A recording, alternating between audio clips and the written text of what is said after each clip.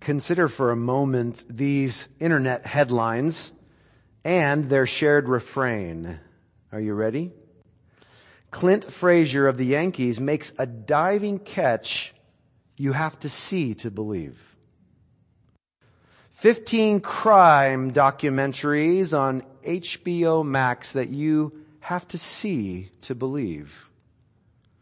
Miss Universe 2021 contestants compete in elaborate costumes you have to see to believe. Do we? Do we? Do we have to see to believe? Let's bring that question to God's Word this morning as we move from internet headlines to the Gospel of John, where we've been studying over the past number of months on and off, the Gospel of John. So turn there if you have not already. Navigate over to John chapter 4. We're going to finish John chapter 4 this morning by digging into those concluding verses 43 through 54. 43 through 54. Now, you may recall that the last time we looked together at John's Gospel, Jesus had spent 2 days ministering to many individuals, many people from a Samaritan village called Sychar. Now, one of the people that he was ministering to, of course, was the woman with whom he first spoke when he arrived there 2 days prior. But look at how John moves us along from that beautiful story of Jesus and the Samaritan woman, Jesus in the Samaritan village. He moves us along in verse 43. John writes, after the 2 days, he departed for Galilee. He's moving north. For Jesus himself had testified that a prophet has no honor in his own hometown. So when he came to Galilee, the Galileans welcomed him, having seen all that he had done in Jerusalem at the feast, for they too had gone to the feast. Let's stop there. Now, let me suggest to you that John's emphasis here is on seeing, then believing. It's on seeing, then believing. What exactly does that mean? Well, it's not completely clear yet what that means, is it? But John wants to be clear about the context here in which this story takes place. Yes, the context geographically, moving from Samaria north into Galilee. But more importantly, the context spiritually. The context spiritually. Notice why Jesus departs for Galilee. We find it there in verse 43. He is returning. Well, it says that he's going to Galilee in verse 43, but notice verse 44. He is returning because, see that word for? A prophet has no honor in his own hometown. Now, it's not completely clear how 43 and 44 go together, is it? But I think it's reasonable. It's a reasonable idea that Jesus is returning to Galilee in order to prove that saying true. He's going to demonstrate that that is in fact the case. Now, one of the things I've mentioned about John that we should always keep in mind is that John bears all the signs, no pun intended, of the sign book, but it bears all evidence of the fact that it was written later than the other Gospels. Maybe one of the last books to be written in the New Testament. We don't know. But it has evidence, there's evidence within John that John assumes that the readers are familiar with the stories of the other Gospels. So if they were familiar with things that you'd read in Mark or Luke or Matthew, then in fact they would know, these readers would know that Jesus was in fact rejected in Galilee. That there were many instances where people got tired of Jesus. They couldn't understand him. They were frustrated with him. That the religious authorities began to almost immediately give him a hard time. So that could be part of what we're seeing behind here as he's returning to Galilee. But if that is the case, that Jesus is returning to Galilee to prove that a prophet has no honor in his hometown, in his old neck of the woods, right, his old neighborhood, if that is the case, then verse 45 seems to demonstrate the opposite, doesn't it? Far from being shamed or shunned, Jesus is in fact welcomed by the Galileans. But notice why he is welcomed. Because they had seen all that he had done in Jerusalem at the Passover feasts. For they too had gone to the feast, John tells us. Now, this is a reference back to John chapter 2, verse 23. John 2:23. Take a look on the screen. It says, that's where we read that when he was in Jerusalem at the Passover feast, many believed in his name when they saw the signs that he was doing. We know some of the Galileans now. We now know that some of the Galileans were those who were at the feast who saw those signs. So you may remember it was those signs that even prompted a Pharisee named Nicodemus, to seek Jesus out. As Nicodemus expressed it in John chapter 3 verse 2, he said, "Rabbi, we know that you are a teacher come from God. For no one can do these signs that you do unless God is with him." So the Galileans who welcomed Jesus in 4:45, or at least some of them, have seen Jesus perform miracles and apparently have also believed that he is from God, that God is with him, to use the words of Nicodemus. But again, notice the order. Seeing, then believing. Seeing, then believing. But look at how the order changes in the account that John has teed up for us with this introduction in 43 through 45. So here's the story in verse 46. So he, Jesus, came again to Cana in Galilee, where he had made the water wine. And at Capernaum there was an official.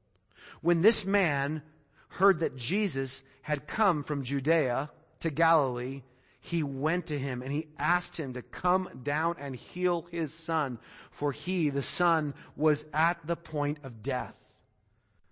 So Jesus said to him, "Unless you see signs and wonders, you will not believe." The official said to him, "Sir, come down before my child dies."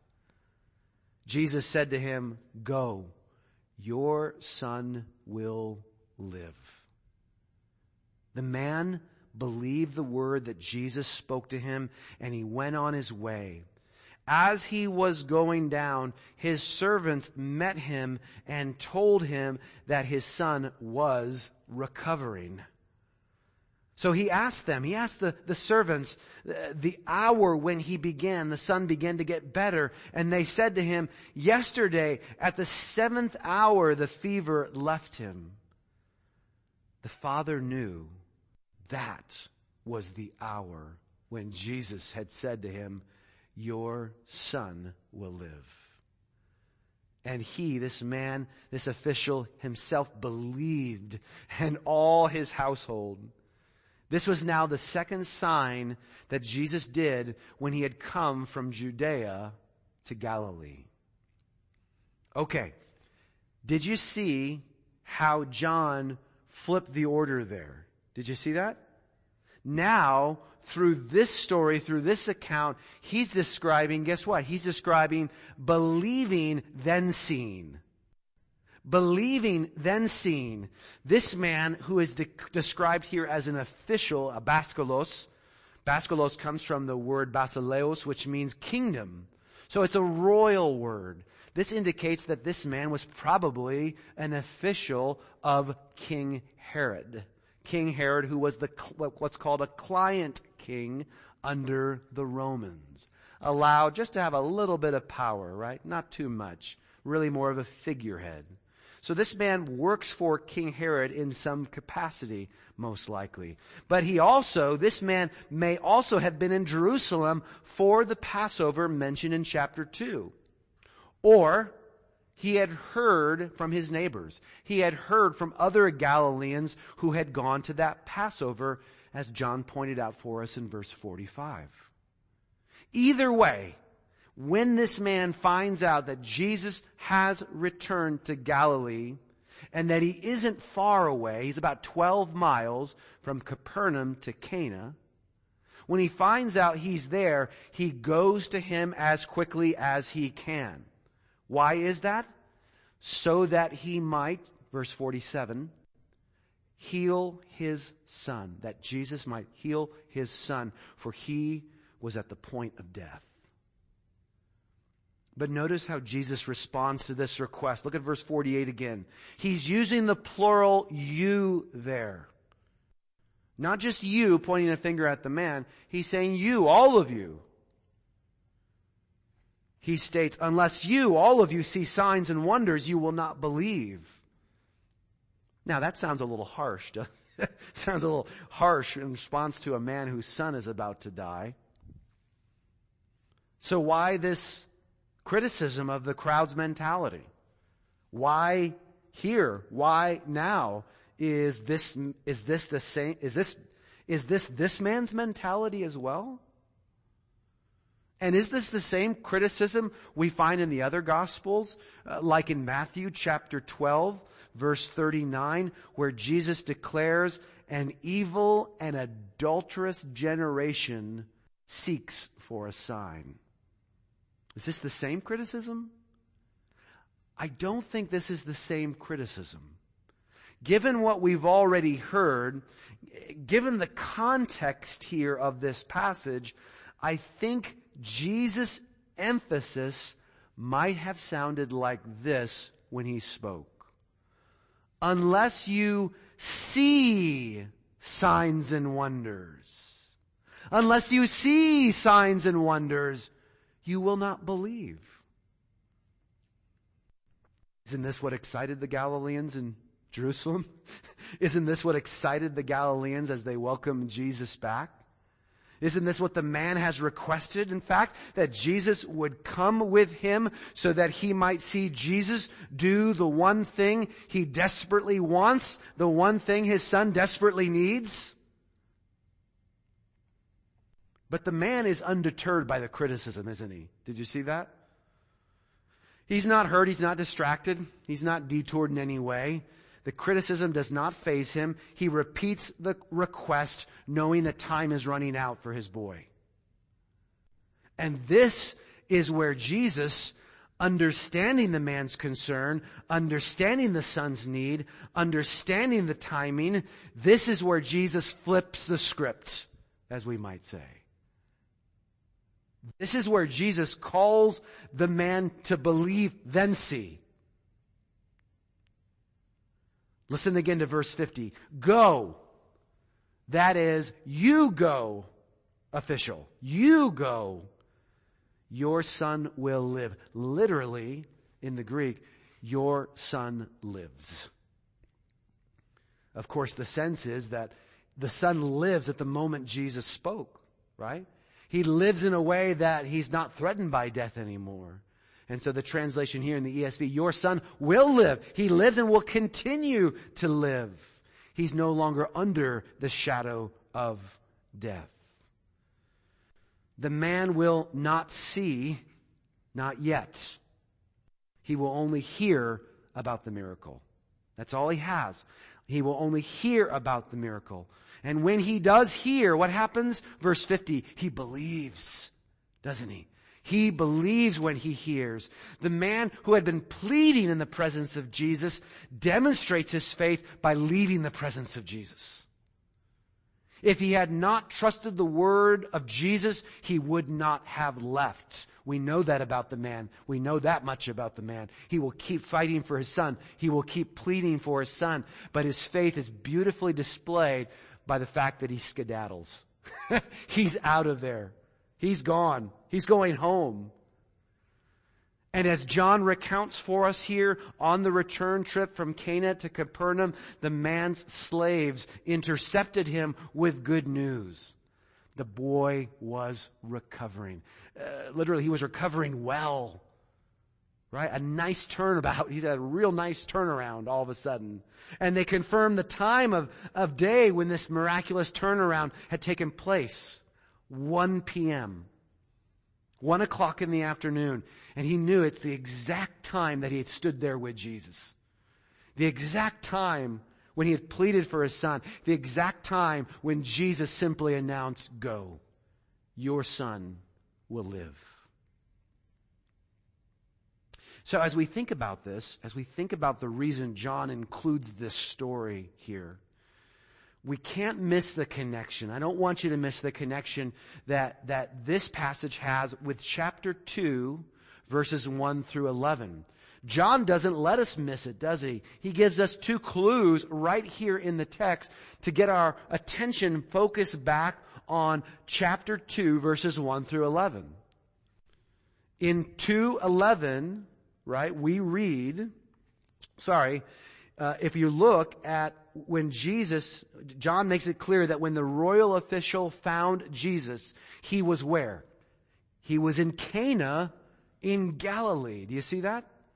The very place where Jesus, maybe weeks, maybe months earlier, the very place where Jesus had turned water into wine. That's right there in verse 46 of chapter 4. Now we know that that's of course, as John makes it clear, this is where Jesus turned water into wine. But there's a second push from John to say, go back and remember chapter 2. Go back and remember that story. The second connection is one that we find here. It connects us back to chapter 2, verse 11. Take a look at chapter 2, verse 11. This is what we read about that water into wine miracle. John said, this, the first of his signs, Jesus did at Cana in Galilee and manifested his glory, and his disciples believed in him. Now, with that in mind, think about the similar things that we hear, the similar elements in chapter 4, verse 53 and 54. Look at 4:53 and 54. So the Father knew that was the hour when Jesus had said to him, your son will live, and he himself believed, and all his household. This was now the second sign that Jesus did when he had come from Judea to Galilee. That's just the different order from chapter 2, verse 11, right? Where the miracle, the first sign, leads to the belief. And here it's just stated opposite, that the man believed, and then John adds the note afterwards that this is the second sign.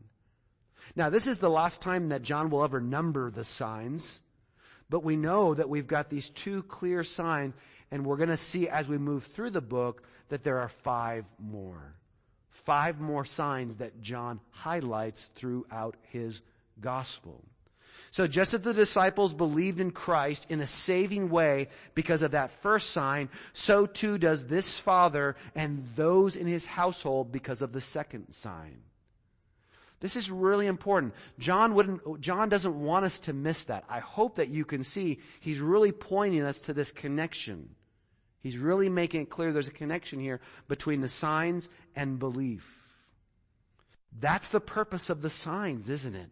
We know that. As we've talked about, the 7 signs that John records in this gospel, that John highlights here were, take a look at the screen, they were written so that you may believe that Jesus is the Christ, the Son of God, and that by believing you may have life in his name. That's exactly what Jesus wants for those who see the signs as he goes throughout his ministry. Sign 1, sign 2, and right down the line. So this is not only critical, friends, brothers and sisters, this is not only critical for those who need to move from doubt to faith, from darkness to light, from death to life. This is also critical, brothers and sisters, for those who need to grow in their faith. For those who need to go deeper in their faith. And you know who you are this morning. You know that you need to grow in your faith. You know that you feel stuck and have maybe for a long time. You know that your faith doesn't feel like an Olympic swimming pool. It feels like one of those inflatables from Walmart, right? You just stick in the back and you fill it with maybe 6 to 8 inches of water. You know that you need to grow. And God is challenging you this morning through His Holy Spirit, even as I'm speaking. Isn't this kind of growth? Isn't this, in fact, what we see with the man here? Do you see his growth in faith?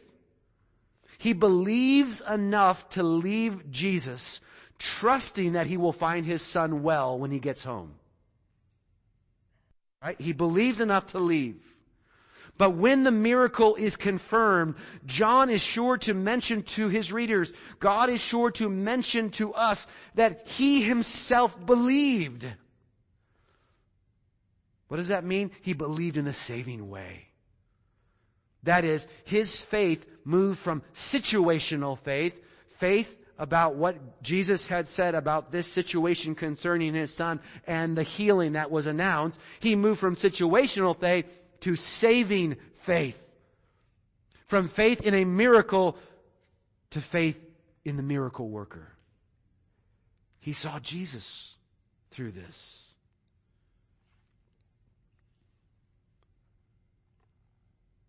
As I've summarized for you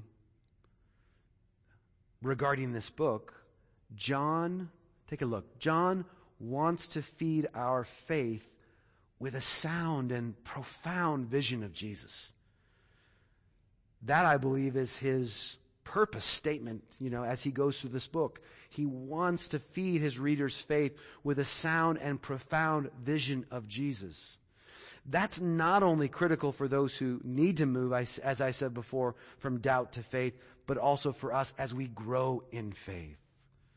All of us need this same encouragement, don't we? All of us do. Yes, some of you need to move from doubt to faith, to saving faith. But others of you need to grow in your faith. You need to mature. You need to go deeper. You need to grow stronger. If that's true, that you need that and I need that, if that's true, and it is, then think for a minute about what this second sign reveals about Jesus. The first sign confirmed that Jesus was in fact the incarnate Word, chapter 1, verse 1, John 1:1. He is the incarnate Word. He is, in fact, the Father's agent of creation. He's the Father's agent of creation, and He still exercises transformative power over creation, as demonstrated by the fact that He can turn water into wine. But what about this second sign? What's being revealed through this second sign? Well, this sign seems to complement the first sign, in that they both point us back to the Word described in those opening verses of chapter 1. So not only does the Word still exercise power over creation, the Word made flesh, but He still speaks life into creation. Now we're building not just on stuff like soil and water and acid and fermentation and wine, grapes, all that good stuff. We're not building with that now. God's power is not demonstrated in that now. It's now demonstrated in the arena of human existence, of life and death. We can't forget what we heard in chapter 1, verses 3 and 4. Listen to how beautifully these touch on the emphases of the first two signs in this book of 7 signs. All things were made through Him. Who's Him? The Word. All things were made through Him, and without Him was not anything made that was made. And that includes water and wine, doesn't it? In Him was life, and the life was the light of men. Jesus Christ can simply speak, and it is so. Jesus Christ can simply speak, and it is so. Jesus Christ simply speaks, and life overcomes death. Wow. Do you believe that? Do you believe that this morning? Without a doubt, this passage is a call to faith. It's a call to faith, not only in the identity of Jesus, but also faith in what He has spoken to us. Just as this man came to Jesus desperate and needy, we also need to bring Him our needs. What needs should drive or are driving you to Jesus this morning? Whatever it may be, whatever the details, whatever the specifics, whatever it may be, I believe that God is reminding us through this passage that we are to believe then see. We are to believe then see.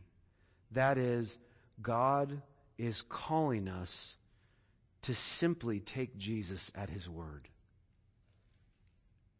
Do you understand? Do you recognize that? He is calling us to simply take Jesus at His word. So the same Jesus who said to this man 2,000 years ago, "Go, your son will live," still speaks to us today through His word and His Holy Spirit. Do you hear Him this morning speaking to you? If you do, what will it look like to simply take Him at His word as He speaks to you this morning? Bring your need. Bring your needs. Come with those needs and hear Him say, "All that the Father gives me will come to me, and whoever comes to me, I will never cast out." John 6:37.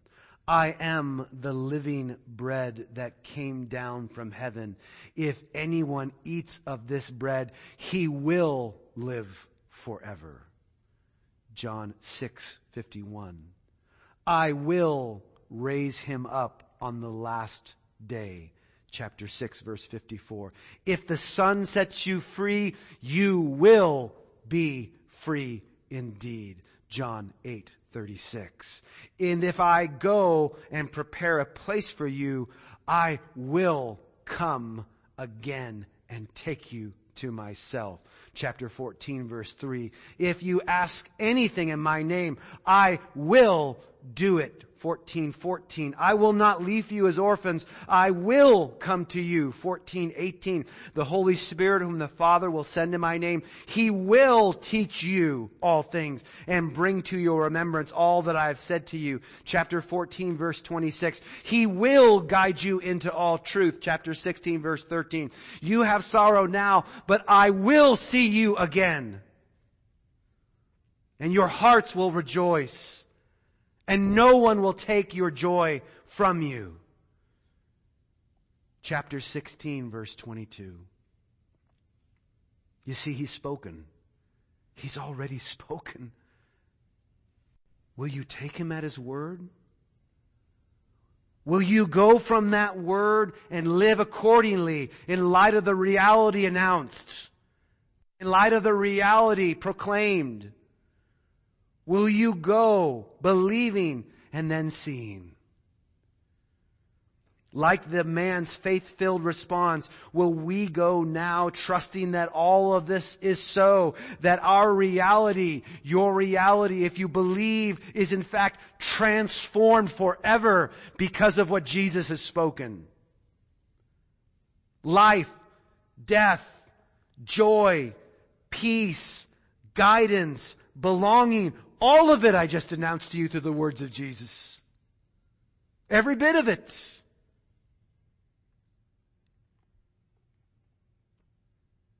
And don't forget all the other words of Jesus. Don't forget all that God has told us because we are in Christ through His precious word. Will we go believing, trusting that we will one day in this life or in the next, see the miracle with our own eyes.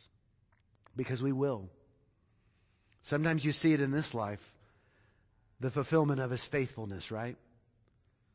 Sometimes we'll have to wait to the end to see it all come to pass.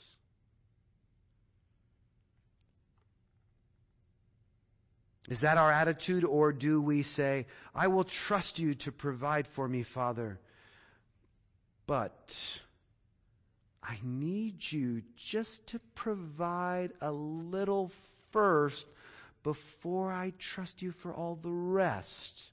How does that sound, God? Right? We want God to give us some measure that we've defined as reassurance. Just show me. Just show me. Like Gideon with the fleece. Friends, if you don't know anything about the book of Judges and you read about Gideon and the fleece, you have to know that was a demonstration of the weakness of Gideon's faith, not the strength of Gideon's faith. It was the weakness of faith, and it was the grace of God that bore with Gideon's faithlessness. Do we do the same thing? Saying, God, I will trust you to provide, but please just do this for me first. And then after that, I'm all yours. I will believe. I will believe for the rest. No. Friends, brothers and sisters, the sign calls us to believe this morning that we really can take Jesus at His word. We can take Him at His word. As Jesus announced after His resurrection to Thomas, have you believed because you have seen me? Blessed are those who have not seen and yet have believed. There's a blessing for each of us. There's a blessing for you from the lips of Jesus Himself. Those who have not seen and yet they believe. Now, in one sense, if we truly belong to Christ, we do see then believe. Right? We do see then believe. That is, with eyes of faith, we see what God has already done through Jesus. This is what the Apostle Paul described as having the eyes of your heart enlightened in Ephesians 1:18. And when we, quote unquote, see what He has done, then we trust Him for what He will do. But guess what? We're still just talking about faith, aren't we? Not to confuse the issue. This kind of seeing is in fact faith. It's not seeing with the eyes in your head, it's seeing with the eyes of your heart. That's what God is calling us to. But here, John wants to separate those two and say, do you really need to see and touch and smell and grasp with your senses before you will trust God? Before you will trust what Jesus has said? And what has God already done through Jesus? Well, if we kept reading in John's Gospel this morning, we'd go on to read that Jesus not only declared life like we see here, He ultimately secured it by giving up His own. He not only declared life, He secured it for us by giving up His own. The one who spoke life to and about a son at the point of death was Himself the Son. Was Himself the Son of God who passed the point of death in order to give us life. And then wonderfully, He passed back in new life, didn't He? He passed back in resurrected life to secure new life for you and me forever. So the gospel reassures us that the words of Jesus are trustworthy as it shows how God's promises for the Christ, God's promises for the Messiah from the Old Testament prove trustworthy, right? They were seen, even though the Old Testament called us to believe, called God's people to believe before they ever could see. And so we are encouraged to trust God's word. And additionally, can't we, when we think about the gospel, can't we also see countless lives that have been changed by that very same gospel? All around us and throughout history, we can see. We can see them. So what encouragement to us. But just as the official servants confirmed Christ's word as they met their master on the path, are we also reassured by God's confirmations in our lives? Look at your life. Think about your life. Think about the past week. Think about the past month. Think about the past year. How has God confirmed for you that He is at work? How has He shown His word is true in your life? The word He called you to believe and then see. Did you see? Did you see that word coming true, manifesting itself in your life? Surely at some point, in some way, Jesus has spoken and called you to believe and then see, and you have. Surely you have. Surely I have. And if we have, please don't forget those instances. Don't forget them. Please cherish them. Please return to them over and over again. As David declared in Psalm 9:1, I will recount all your wonderful deeds.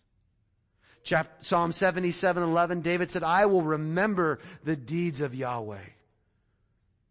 He wasn't going to forget them. He was going to remember them. He was going to recount them over and over again to proclaim them. We need to do the same, don't we, brothers and sisters? May others recognize. May others recognize, those in your life, those around you, as you head into this day and into this week, may they recognize you as, verse 50, the man who believed the word. Do you want that? Do you want to be the woman who believed the word? I do. I want people around me, and I want God to see that I am a man who hears His word and I go believing it. What will it look like for others to see that you are the man who believed the word, the woman who believed the word? What will that look like for you this week? That should be our prayer, shouldn't it? God, make me the man who believed the word. Make me the woman who believed the word, this word that you have spoken to me this morning. So let's ask God for that kind of faith as we turn to Him in prayer. Let's ask Him for that kind of faith, then believe, then see His answer to our prayer as it's worked out in our lives. Amen? Let's pray.